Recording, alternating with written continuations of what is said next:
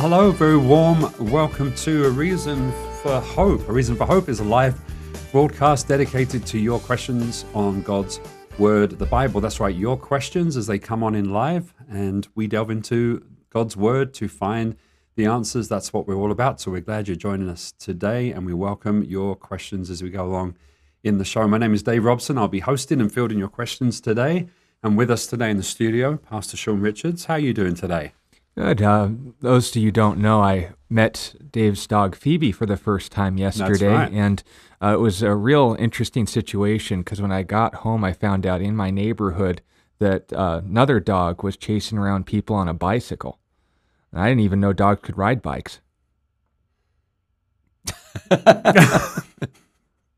Neither did I. Neither did I. And I'm So still you not, learn something new every I'm still day. not convinced. Also with us, I don't know what, that'll be our first question. I don't know what to say to that at all. Also with us today, Senior Pastor Scott Richards here at Calvary Christian Fellowship. How are you doing today? I'm doing good. I've got a brand new, allegedly virus-free computer in front of me. And I want Hopefully. to thank you for all the running around you did to make that possible. You bet. Just one other thing I wanted to add before we go anywhere in the show is that one of the reasons that motivated this, taking the computer down and getting it hosed out, if you will, is there has been a email that's been sent out allegedly from me asking people to buy gift cards for the staff. Now, if you look carefully at the email address, there's like another letter added to the end of it. Mm-hmm. But someone apparently was able to hack into my address file and send this out. So if you've gotten a email from me asking you to buy gift cards, anytime you get an email asking you to buy gift cards, especially gift cards for a Nigerian prince, you should probably put that into the trash dumpster. But if you've got that, our apologies. We've done what we can to shore up the defenses, but that was a completely fraudulent request. Yeah. We don't ask for money on this broadcast, and I certainly don't ask people for money online. Yeah. I knew it was fake when it said you wanted gift cards to give to your diligent staff, and you don't really have diligent staff. So Yeah. Well, that that was the kicker was right the there. giveaway.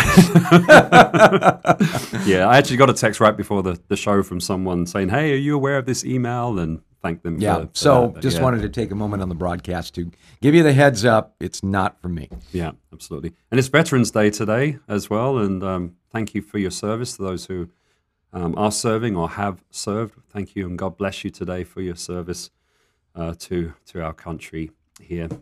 So allow me to let you know how you can join us on the broadcast. There are multiple ways. If you listen to us on the radio, you are listening to our previous show pre-recorded, but you can send your questions to questionsforhope@gmail.com. That's questionsforhope, all spelled out, at gmail.com, and we will get to your question on the next show. But on our other platforms, we are as live as can be. A Reason for Hope is a ministry, an outreach ministry of Calvary Christian Fellowship of Tucson. So you can find us at our website there at calvarychristianfellowship.com.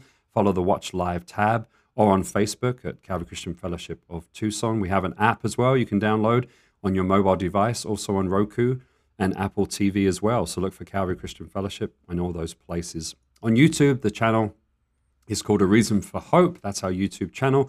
We have an ongoing technical problem with YouTube where the show kind of starts late, and yesterday I believe it cut off as well. So we're working on that as we speak.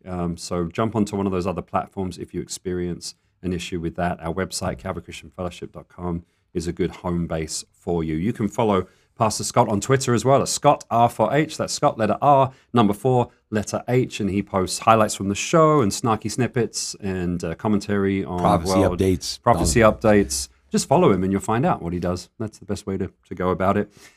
So again, you can jump around on those platforms if you're having issues and send your questions in on the chat function. There's no dumb question as long as you know we delve into the Bible to find those answers. So questions on God's Word, Christian living, world events from a biblical perspective, any honest question, you're welcome to send those in. I recommend you get in early. We'd love to get to all your questions today. So all that being said, I think I covered it all. Pastor Scott, would you like to pray for us as we delve in? I would absolutely love to do that.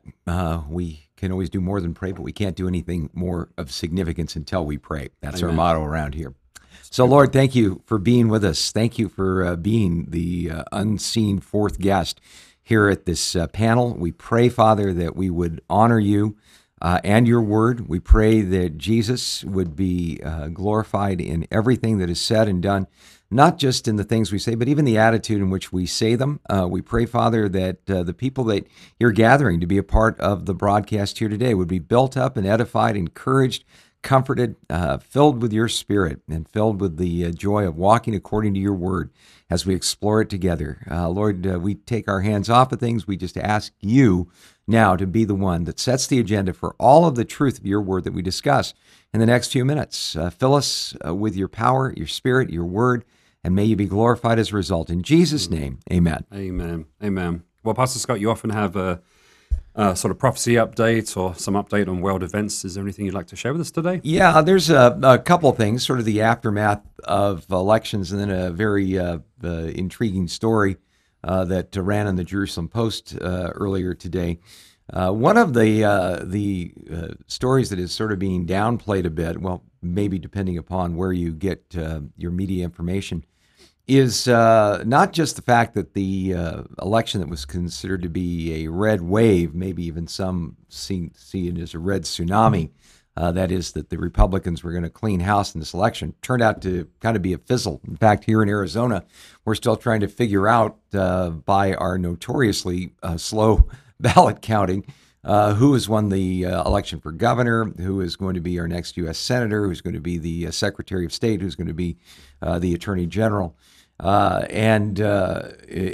Apparently, these totals aren't going to be available for us. There's not going to be any resolution until next week at the earliest.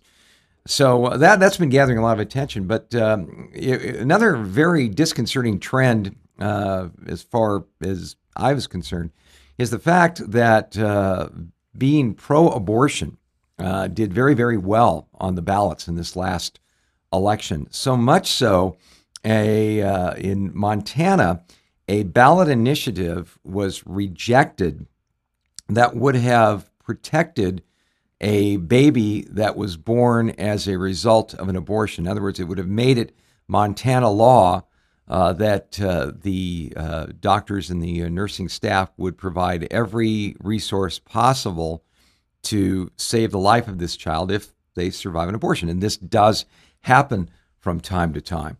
The fact of the matter is this bill went down not just to defeat, but a fairly resounding defeat in a state like Montana that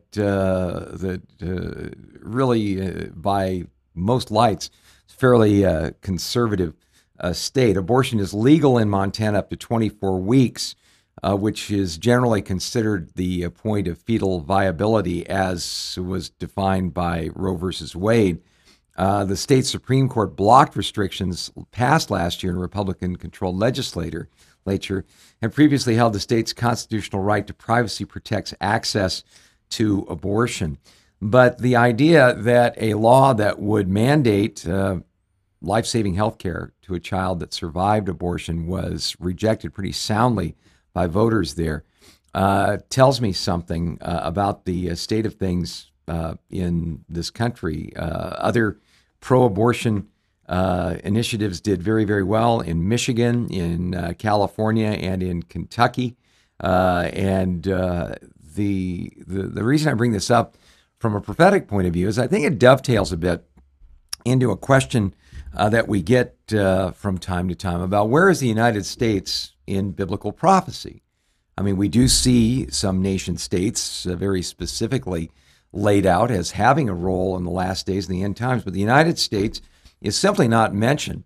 Well, there's another story that may have something to do with all of this. In the Jerusalem Post, we are told that a U.S. admiral who is part of the Joint Chiefs of Staff, U.S. Strategic Command Head Admiral Charles Richard, warned in a speech at the Naval Submarine League's 2002 annual symposium and industry update that he said this: the Ukraine crisis that we're in right now, this is just a warm-up. The big one is coming.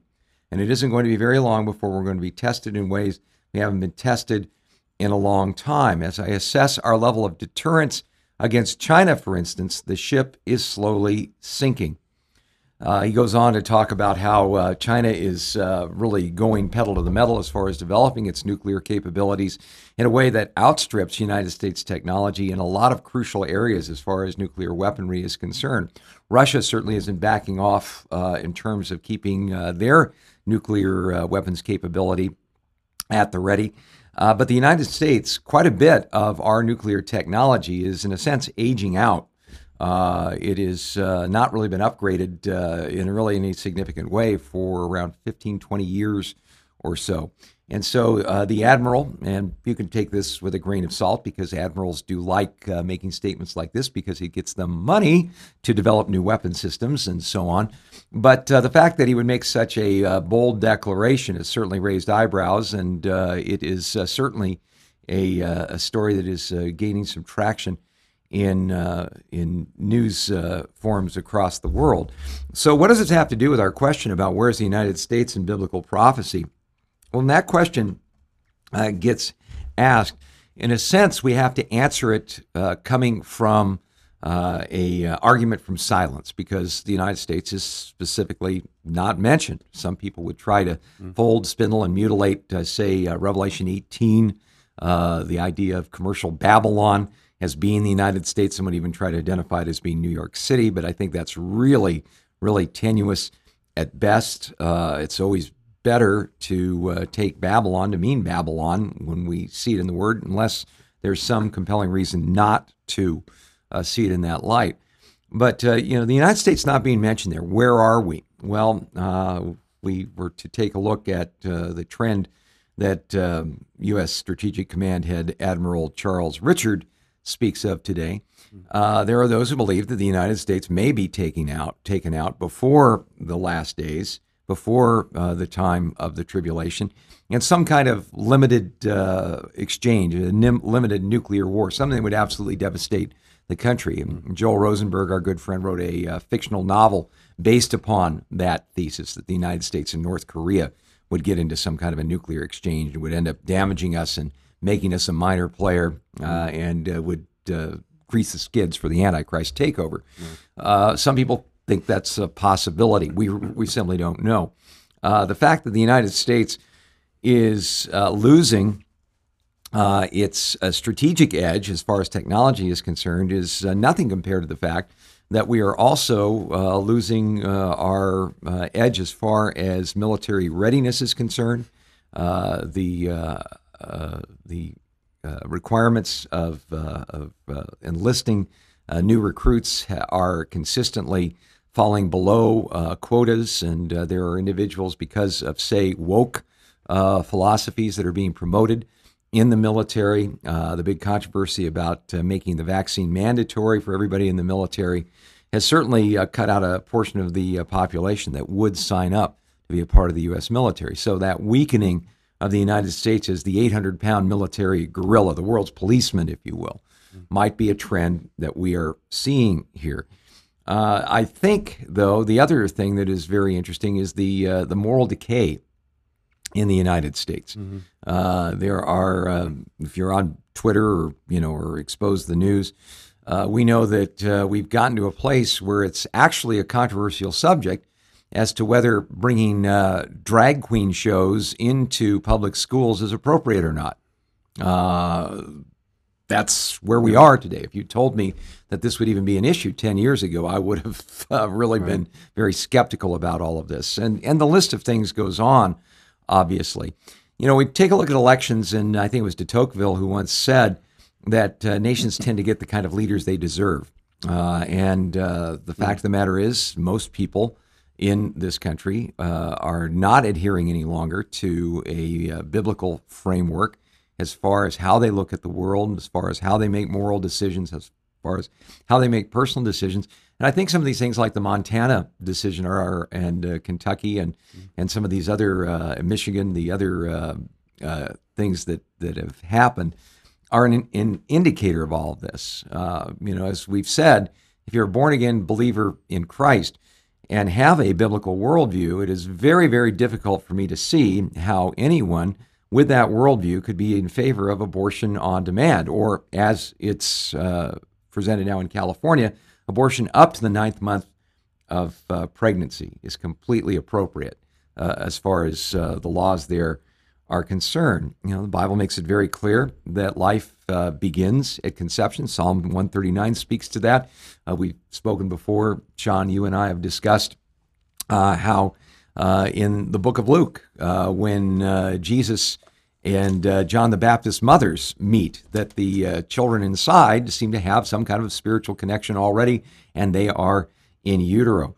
So there's really no way that a Bible-believing Christian could take a look at preborn life as being anything different from postborn life. And when we see how Jesus had an incredible priority as far as letting little children come to him, speaking about those who stumble little children, it'd be better for them to have a millstone tied around their neck and be tossed into the sea. Very passionate statement on Jesus' part. Our culture is definitely moving away from all of that. And when we move away from a biblical framework, one of the things that we've seen, and certainly Israel and their history with God has been indicative of this, is that when a nation says to God in biblical principles, we don't want you around anymore, God, ever being the gentleman, will say, well, fine, then you're on your own. Go ahead. You can sing America, America, God shed his grace on thee.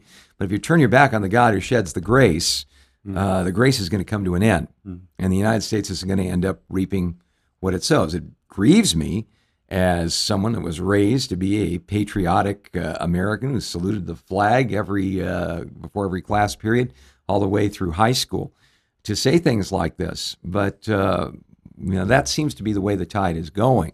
So what does that mean for us as believers? I would say the number one priority is this. Although I believe that we as believers, and we talked about this in light of the election, should have an informed and biblically based view of the kind of candidates that we support in a representative form of government like the one we're in. God has given us this franchise to vote, and I believe that he expects us to take that seriously, and we'll be given an account to him someday for how we did that. And that's key, because even if you adopt the similar jaded view that more and more people are justified in holding, that the outcome of the elections don't matter at this point, you'll still answer to God for how you used what was put in front of you. Whether it amounts to nothing or not, your character in standing before God and how you choose to use what was even seemingly, deceptively put in front of you will matter more in eternity. Yeah, it's interesting how I've seen in some of the interactions that we have on Twitter that even in some very solidly Bible-believing precincts, rock hard on the inerrancy and authority of God's word, there seems to be almost like an Amishness that is creeping in, like saying, we just need to be separated from the world and we just really don't need to be interacting and all these things. Well, the scripture says that we are to be good citizens. I think of the instructions in Jeremiah 29 to the individuals that were going to be in exile in Babylon. They said, how are we supposed to live? And God said, no, just settle down, work to the benefit of the place that you're in, because as you do, you're going to be blessed and taken care of. 70 years, your descendants are going to come back. But even though you're outside of God's covenant nation, you should do your best to be a blessing to whatever nation I send it to. And that, to me, is a scriptural priority that I think we should follow. And but having Paul said made that point in Romans 13, as well as in 1 Peter, where they noted that we're to honor the arbiters that are put in authority over us wherever we are. Yeah, but the bottom line is this. Yeah, I think we do need to vote, and even though there's huge doubts now about the validity of voting and whether these things are all jury rigged or both sides are playing for the same team, very well may be. I mean, if we are at the late hour that I believe that we're in prophetically, these things have to happen. A one world government has to be put into place, and we may be seeing the skids greased in that direction in this day and age. Nothing we can do about that. But here's what we can do. We are like the Titanic that has already hit the iceberg. It's going down. But God has called us as believers to be part of a rescue team, to reach out to people with the love, the truth of our Lord Jesus Christ, and the message of being saved from this wicked generation, perverse generation, Simon Peter put it in Acts chapter 2. It literally means one that is crooked and bent out of shape. We don't have to go down with the ship. You don't have to go down with the ship. You can give your life to Jesus. You can be ready for eternity. We kind of know things have to go that way. I don't think we should fall into fatalism because we don't know the day or hour of the Lord's return. But if we want to be prepared when Jesus comes, what better thing can we do than to make sure our hearts aren't growing cold as far as loving people is concerned? Our commitment to God's truth isn't being eroded away and compromised, and an attempt at a peace treaty with secularism isn't being pursued by us. But even more importantly, pray and look for opportunities to be able to share God's hope in this hopeless world. I think that's a really, really important priority for us these days. Very good. Yeah. Well, thank you. Thank you for that. We have a question came in on our email talking of you mentioned moral decay. A question from Ronald here. Hey, Ronald, thank you for your question. Sent to our email address at questionsforhope@gmail.com. The question is about transsexual and intersexual children. Well, there is a difference. He says, I strive to love the Lord, our God, with all my heart, soul, mind, and strength, and we should love our neighbor as ourselves. In as much as possible, we are to become all things to all people, to share the gospel with humility and kindness. The question, I've been in conversations with relatives of transsexual and intersexual children who have been asked to put away pictures of those children before their transition and refer to them in accordance with their parents' wishes. The worldly view would be to go along to get along or become defiant, therefore risking visitation with the child. Basically, the question is, I think the underlying question is, what's our approach and how do we deal with especially family members who decide to go maybe with another alternative lifestyle or sexual orientation, or even these days with transsexual children? How is he to approach that family member? What is his response? Is it to cut them off? Is it to keep that relationship open? What is his approach towards his family, and how does he deal with that? He says as well, they're saying that basically God made a mistake with the child, so the child needs surgery to put that right, and those kind of woke ideas, Yeah, sure. What is that approach? I think of, we had a family in the church here who had a son who went into a homosexual lifestyle. I think of them as well in dealing with that. That's their son. They want to love him. They want to love him the right way. How do they respond to that? Yeah, those kind of things. A daughter that had gender reassignment surgery. Right. Yeah. Well, and I mean, Very we can difficult. use the example in our own household since it directly affects me. I think I can share it with permission. I'll ask myself in a minute. When you discovered that I was struggling with pornography, a form of sexual morality, and when you discovered that I was cutting myself, I was doing things to my body that was causing harm, and of course, not in alignment with what God would want me to do. Right. Would you, in noting me in not one but two areas of sin, we could note in a sexual lifestyle or in a reassignment surgery that wasn't necessary, all of these things noting when I was in those areas of sin, and as I am still struggling in those areas of sin, you speaking as the parent, did you love me any less, love me any differently, compromise or alter your positions and attitudes towards self-mutilation or the viewing of internet pornography, and how did that look applied to me? Well, first of all, nothing changed. God called us to be your parents, and my wife and I made the commitment that we were going to do that, and that we were going to do that in a way that loved you, but again, gave you what I believe the most loving thing that a person in that situation needs, some stability and a sense of biblical direction that we weren't going to compromise on, that could help you, in turn, deal with your issues. And so in doing that, you don't deny the fact there are people who tell themselves, well, it's loving to affirm this person where they're at, lest I already inflict more harm on them than what's due. given their unstable state or perception of themselves and others. Yet it is more loving to remind me of truth, even at the expense of my current emotional state, because time might change that perception. The work of the Holy Spirit might work these struggles out of my mind and heart in time. And so the point being made is this: when we're essentially forced into a corner through words, terms, and definitions that we, A, don't acknowledge, and B, that they don't even properly explain half the time, the real issue in this, to the individual who left the question, it was Ronald, is when they start arguing, again, the world's going to be the world, they're going to make up their own rules, they're going to live by their own playbook, and that's one that changes every single day. But if on the other hand they're to say, and this was mentioned in the email, no, God supports this ideology, they're emboldened even by that. Those are the questions that we'd want to answer and clarify, because again, 1 Corinthians chapter 5 notes that if you're not to keep company with sexually immoral people, if there is a physical distancing between families, this is the threat and the caricature of all Christian families and how they treat their kids or how they sell their sob stories online.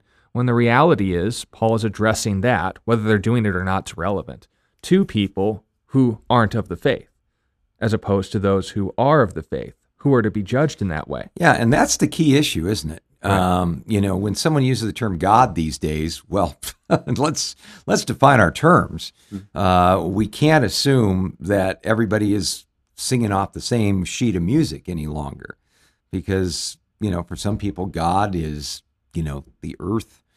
God is the Force from Star Wars. God is, you've had some interactions online with people that have a multiplicity of gods. Neo-paganism is rising again. You have, again, witchcraft, all these different things like that are doing land office business. Some people worship the heavens, just like Old Testament times. And so when someone says, God must have done this, to me, at that point, Ronald, I think it is a good thing to start asking questions, not necessarily to be bringing out the rebuking stick, but simply asking questions. My dear departed dad, who was an attorney, taught us about the Socratic method early on. And the Socratic method basically is arriving at truth by asking questions. And boy, when you ask questions, you get people having to think. For instance, when someone, Ronald, you mentioned them, the idea that God made a mistake, or that God would not want this person to be unhappy, and maybe at that point it would be a good thing just to say, well, it's interesting. You mentioned God. Who in your understanding is God? And why do you understand him in that way? What God would, for instance, be in favor of a permanent surgery done to a child before the age of majority, before they are able to make decisions for themselves? What God would be in favor of something like that? And just let them answer the questions. The important thing, and you alluded to it in 1 Corinthians chapter 5, is this. In verse 9 we read, I wrote to you in my epistle not to keep company with sexually immoral people. Yet I certainly did not mean with the sexually immoral people of this world, or with the covetous or extortioners or idolaters, since then you'd need to go out of this world. But now I have written to you not to keep company with anyone named a brother who's sexually immoral or covetous or an idolater or a reviler or a drunkard or an extortioner, not even to eat with such a person. For what do I have to do with judging those who also are outside? Do you not judge those who are inside? But those who are outside, God judges. Therefore, put away from you the evil person. Now, there's a couple things here. Some people, and I've even seen some pastors online say, we need to apologize to the world because we as Christians have tried to put forth, our form of morality on those who are non-Christians. And, we just really owe you an apology. Sorry for putting our Christian trip on you. And they'll point to this passage as justification of that. But whoa, wait a minute. What's that last line here? But those who are outside, God judges. So if I'm going to be a loving person, if I'm a Bible-believing person and I am walking in love, and I see somebody going down a pathway that not only is going to, in a temporal sense, lead them to a place where the bridge is out, it's going to lead to nothing but misery and difficulties later on, I probably need to say something about that. But that's nothing compared to the fact that, don't be deceived. Galatians chapter 6 and verse 7 says, God is not mocked. Whatever a man sows, that he will also reap. There's going to come a judgment day. There is going to come a reckoning. And we are going to have to give an answer to God for the way that we lived our lives. And if you want to continue down a path of rejecting God's truth and essentially saying, God, take your standards and go fly a kite, you can do that.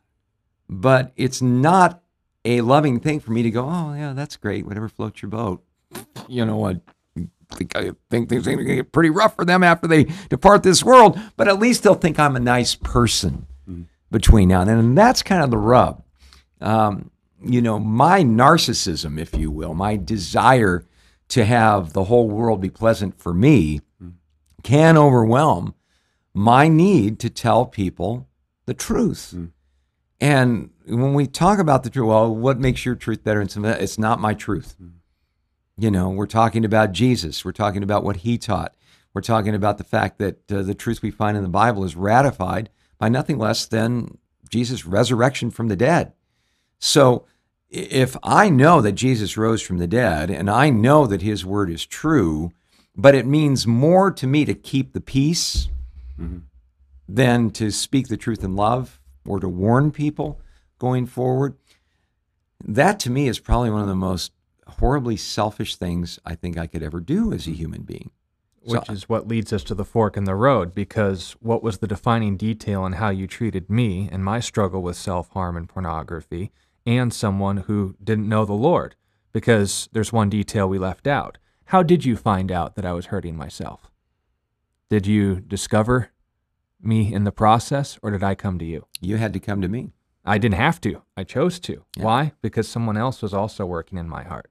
I recognized there was something standing between me and Jesus that was getting out of control, and I wanted to seek accountability through people whose spiritual walk with God I respected. Not just you, but Bo and Peter and plenty of other people in the church. Right. So there's the difference. There's the line. Someone who can be treated in a note of restoration as opposed to correction, or both.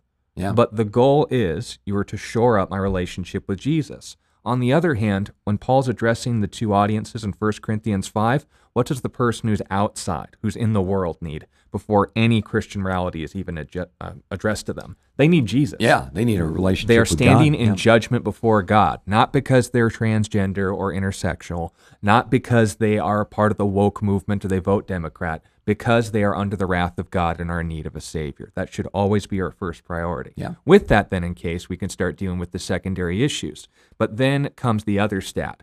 What gives you the right, the ability, the goal to say that it is more loving to tell someone to at least hold off on the surgery, any permanent decisions, than to affirm them in what they believe will actually alleviate their mental distress?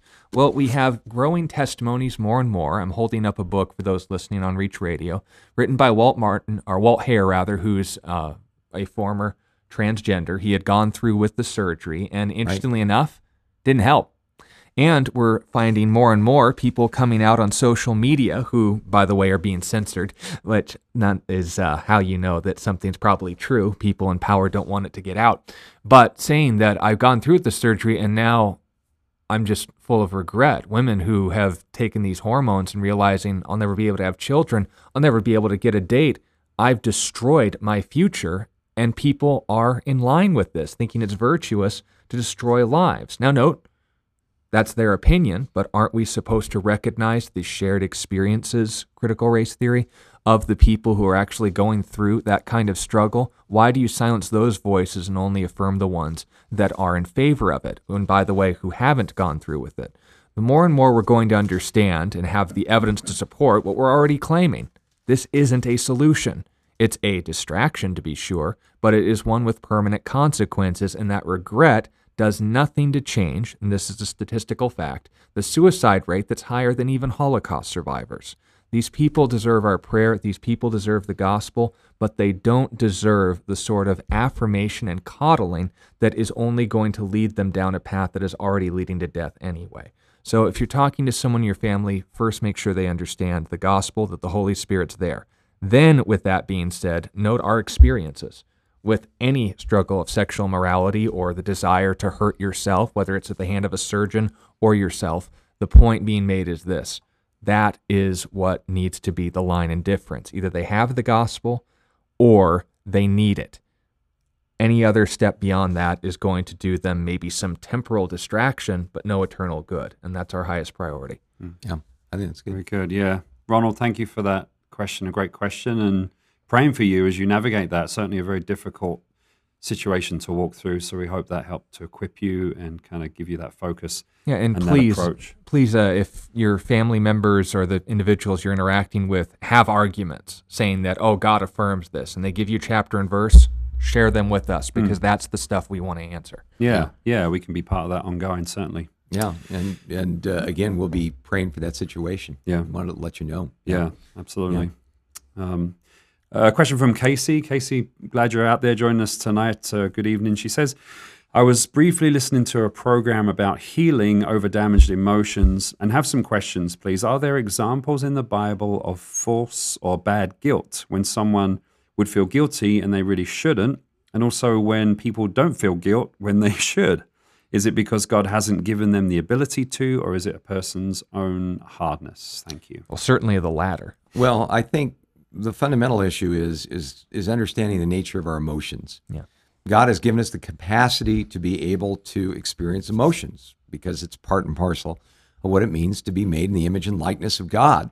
God demonstrates his emotions in all kinds of ways, everything from joy to anger and mourning and sorrow. And we see this represented most clearly in the life and ministry of our Lord Jesus Christ.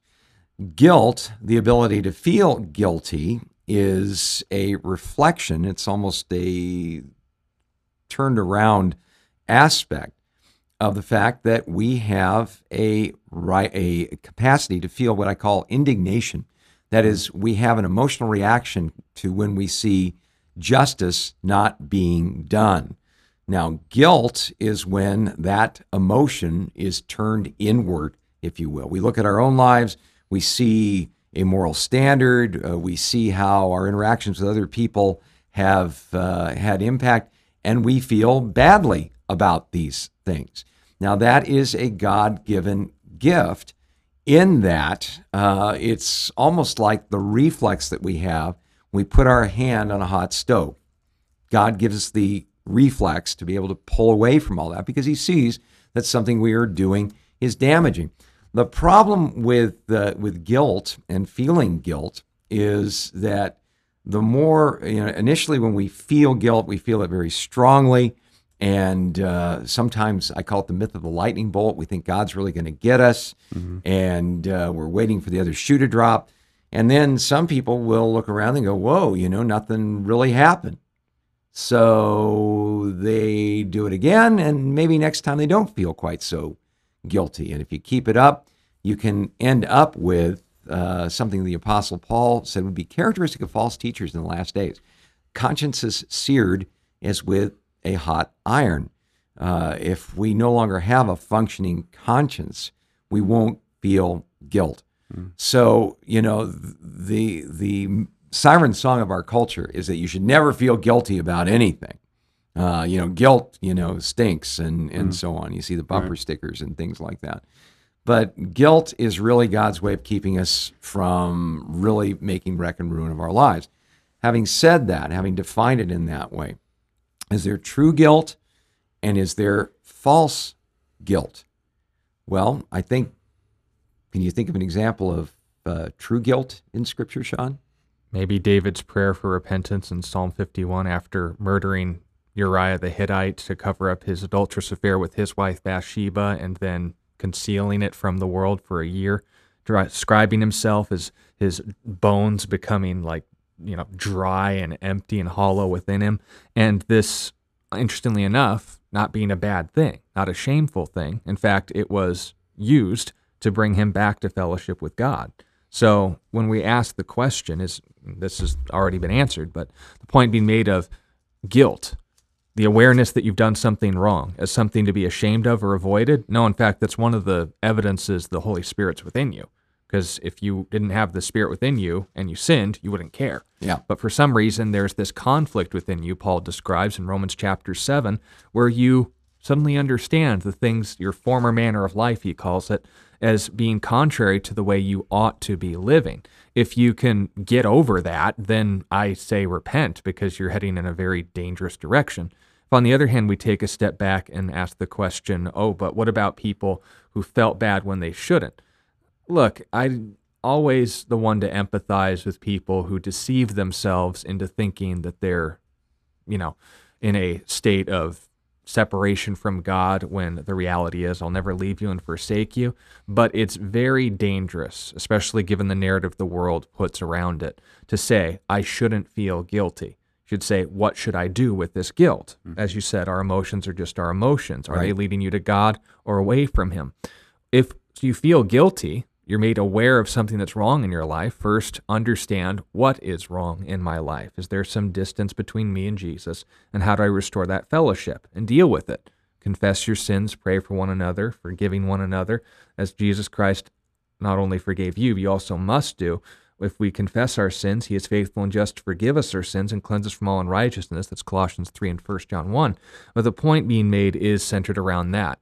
There is a proper way to respond to quote-unquote bad guilt, if such a thing exists. There is also a way to respond to good guilt, because such a thing does exist, and it's the same answer. If on the other hand we'd say, no, guilt is bad, that's the unbiblical position. Well, I shouldn't feel guilty. Yes, you should, we are. But if on the other hand we'd say, what am I guilty about? Oh, well, everything. That's probably not true. Yeah. But pursue Jesus in response to it, and I think if the enemy is using that to distract you from biblical truths, that God's forsaken me or whatever, then you can answer that the same way that you would with good guilt, and realizing I need to deal with this before God. That, I think, is the best way to juggle those emotions. Don't fall into the mantra of, this is bad guilt. No, this is pointing me to Jesus or it's not. That should be our response to our emotions. Yeah, and again, the idea of bad guilt, if you will, in the book of Hebrews, it talks about the sacrificial system where people would sin and they would bring an animal into the temple, and essentially it would be laid down on the altar, tied down. The priest would then have the person lay their hands on that particular sacrifice, literally lean on it, as if to say, this should be me, and then the sacrifice would be killed right before their very eyes. You go through that, it's a very vivid picture of a solidly biblical principle. The wages of sin is death. But in the book of Hebrews, it talks about the fact that Jesus took away our guilt when he died on the cross. And the writer of Hebrews in Hebrews 10 talks about the idea that if the sacrifices that were offered in the temple could cleanse the conscience of those who offered them, they wouldn't have to come back again and again and again and make these same kind of offerings for sin. So I think this is really where bad guilt comes in, Casey. If my guilt, and I've run into people who say such things, says to me, I'm so far, not even God can save me. I am so guilty and I am so unworthy, not even God's love can reach me. Or, I just blow it and I blow it and I blow it and I feel so bad about it. God doesn't love me anymore. That's bad guilt. Yeah. Condemnation, right? Yeah.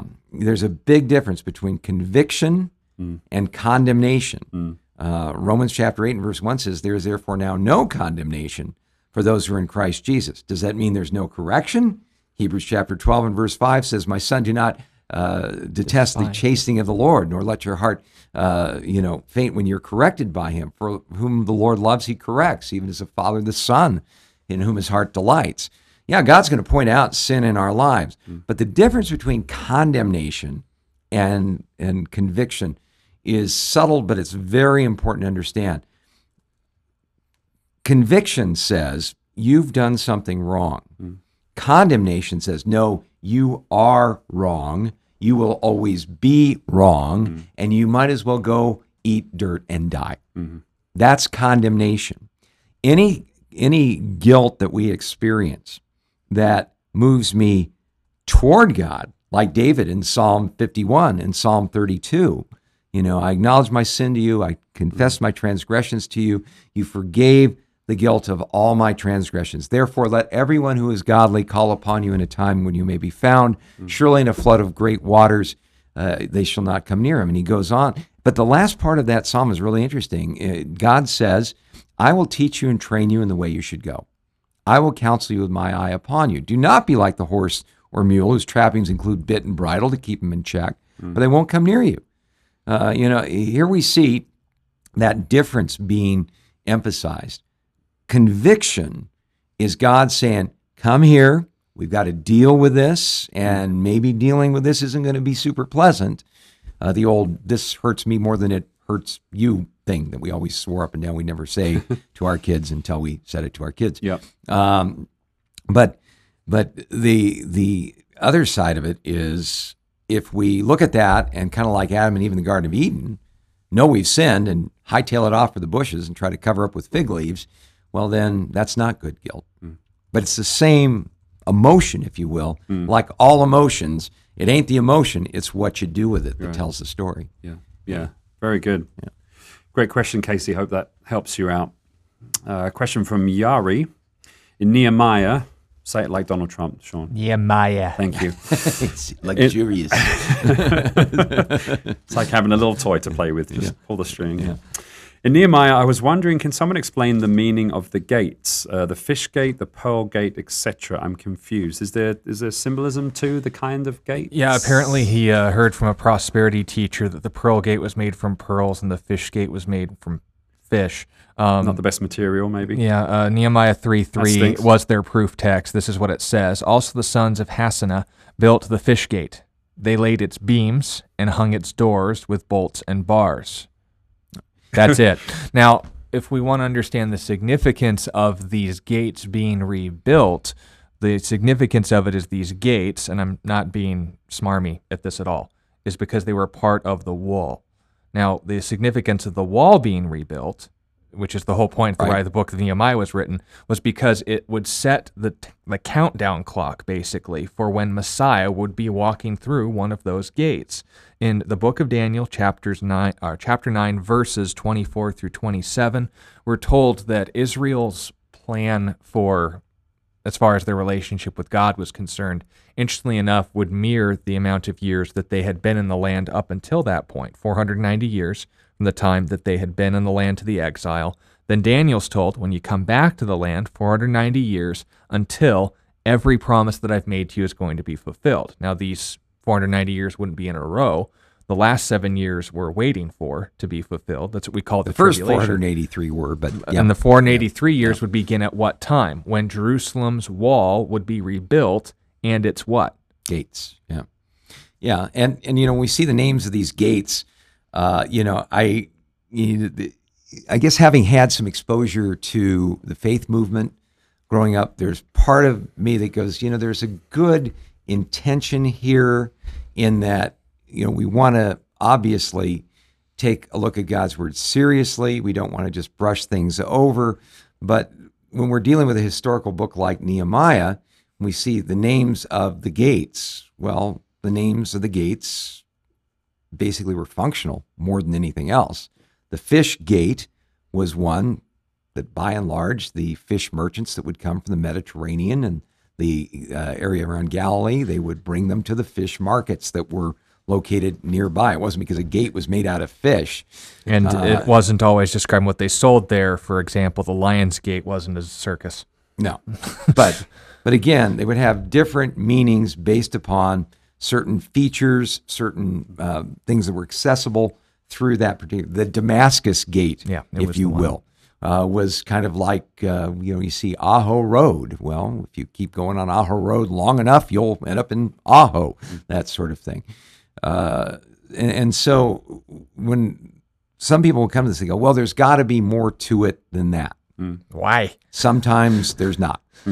Sometimes we're just getting an observation historically, culturally, geographically, about the way the things were laid out. Now, when we get into the book of Revelation and we see the city being described, then I would say there's deep symbolic meaning to virtually everything that's involved there. Yeah. But And it's intended to be so. And it's also literal. Yeah. That goes on to say the gate was made of one pearl. I Yeah. don't think that's not literal. I do note there is significance to pearls in Scripture, but Yeah. the point being made is that. Yeah. Yeah. So, I give people an A for effort, if you will, that they want to find, truth in, every aspect of the Bible. But sometimes you've got to not read into the Bible. That's the danger. You got to read out of the Bible. You got to ask yourself, what kind of literature am I reading here? People ask me the question, you don't take the Bible literally, do you? Well, it's a piece of literature. How else am I supposed to take it? And so I look at Nehemiah and I go, okay, what kind of literature is this? This is historical narrative. And so when we see things like the description of the gates in Nehemiah, you're getting the description of the gates and the names of these gates and the people who rebuilt these gates, which was a huge undertaking. And I think it's wonderful that God, commemorated and transmitted down through time the individuals who literally put their lives and families on the line to build these gates. Now there's a great biblical principle, greater love has no man than this, than to lay down his life for his friends. Those things I think you can see there. But if we start pushing it too far and we say there's some kind of spiritual, there was a school of biblical interpretation that arose, roughly about the 2nd century, called the allegorical school, where you would get these people who would say, well, there's a plain meaning in Scripture, but then there's the deeper hidden spiritual meaning in Scripture. And sometimes you will get a deeper spiritual meaning, but the Bible's really good about telling you that that's what's coming. In the book of Revelation, one of the things that we discovered was this: when you're dealing with symbols and signs, the Bible's really good about saying, I saw a great sign in the heavens, or let me explain to you what the meaning of this that you saw was.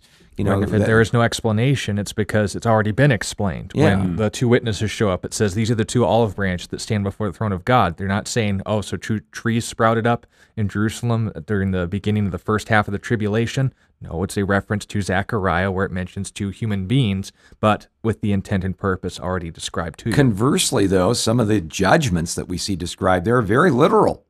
Again, Revelation chapter 6 talks about God, in a sense, taking his hand of protection away from planet Earth and the planet being bombarded by a meteor storm where people are trying to find refuge in the caves and the rocks and so on.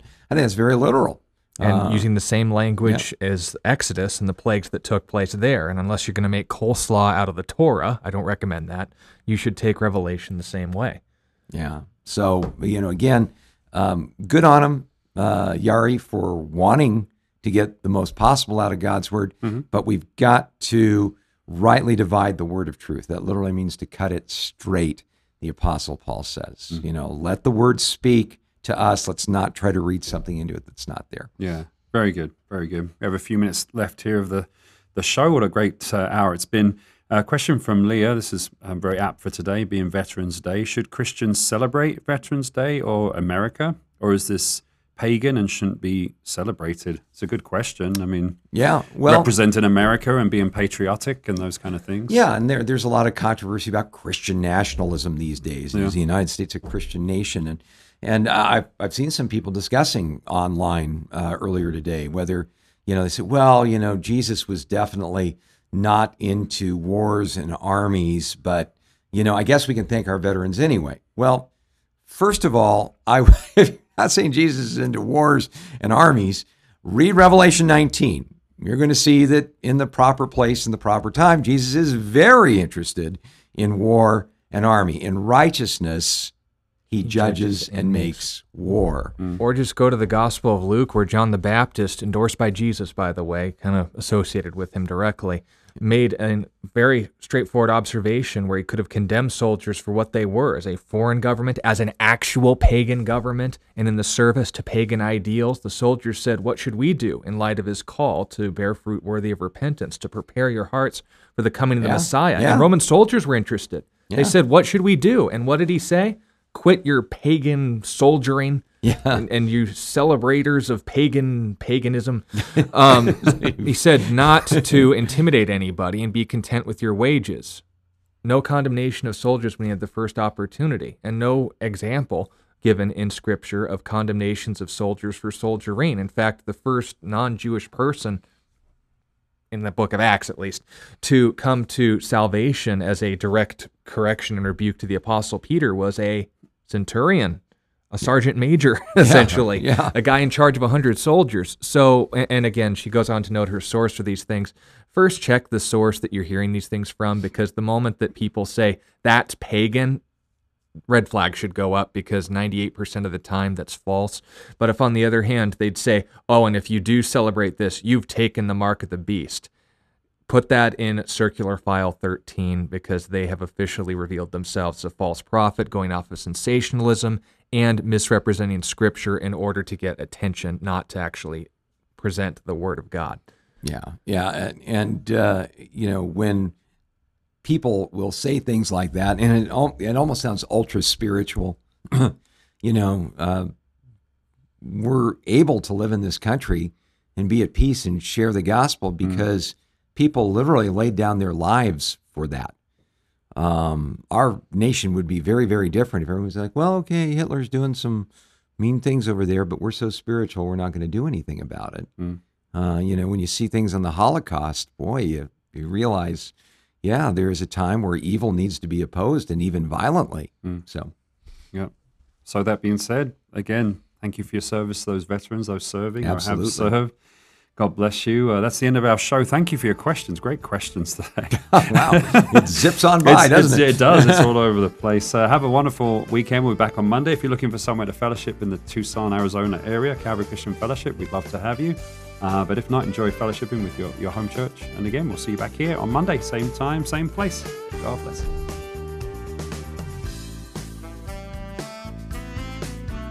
You've been listening to A Reason for Hope. Thank you again for joining us as we continue our journey through God's Word, one question of the heart at a time. Until we meet again, we would love to connect with you. You can text or email your questions to questionsforhope@gmail.com. You can also find out more about our ministry at calvarychristianfellowship.com.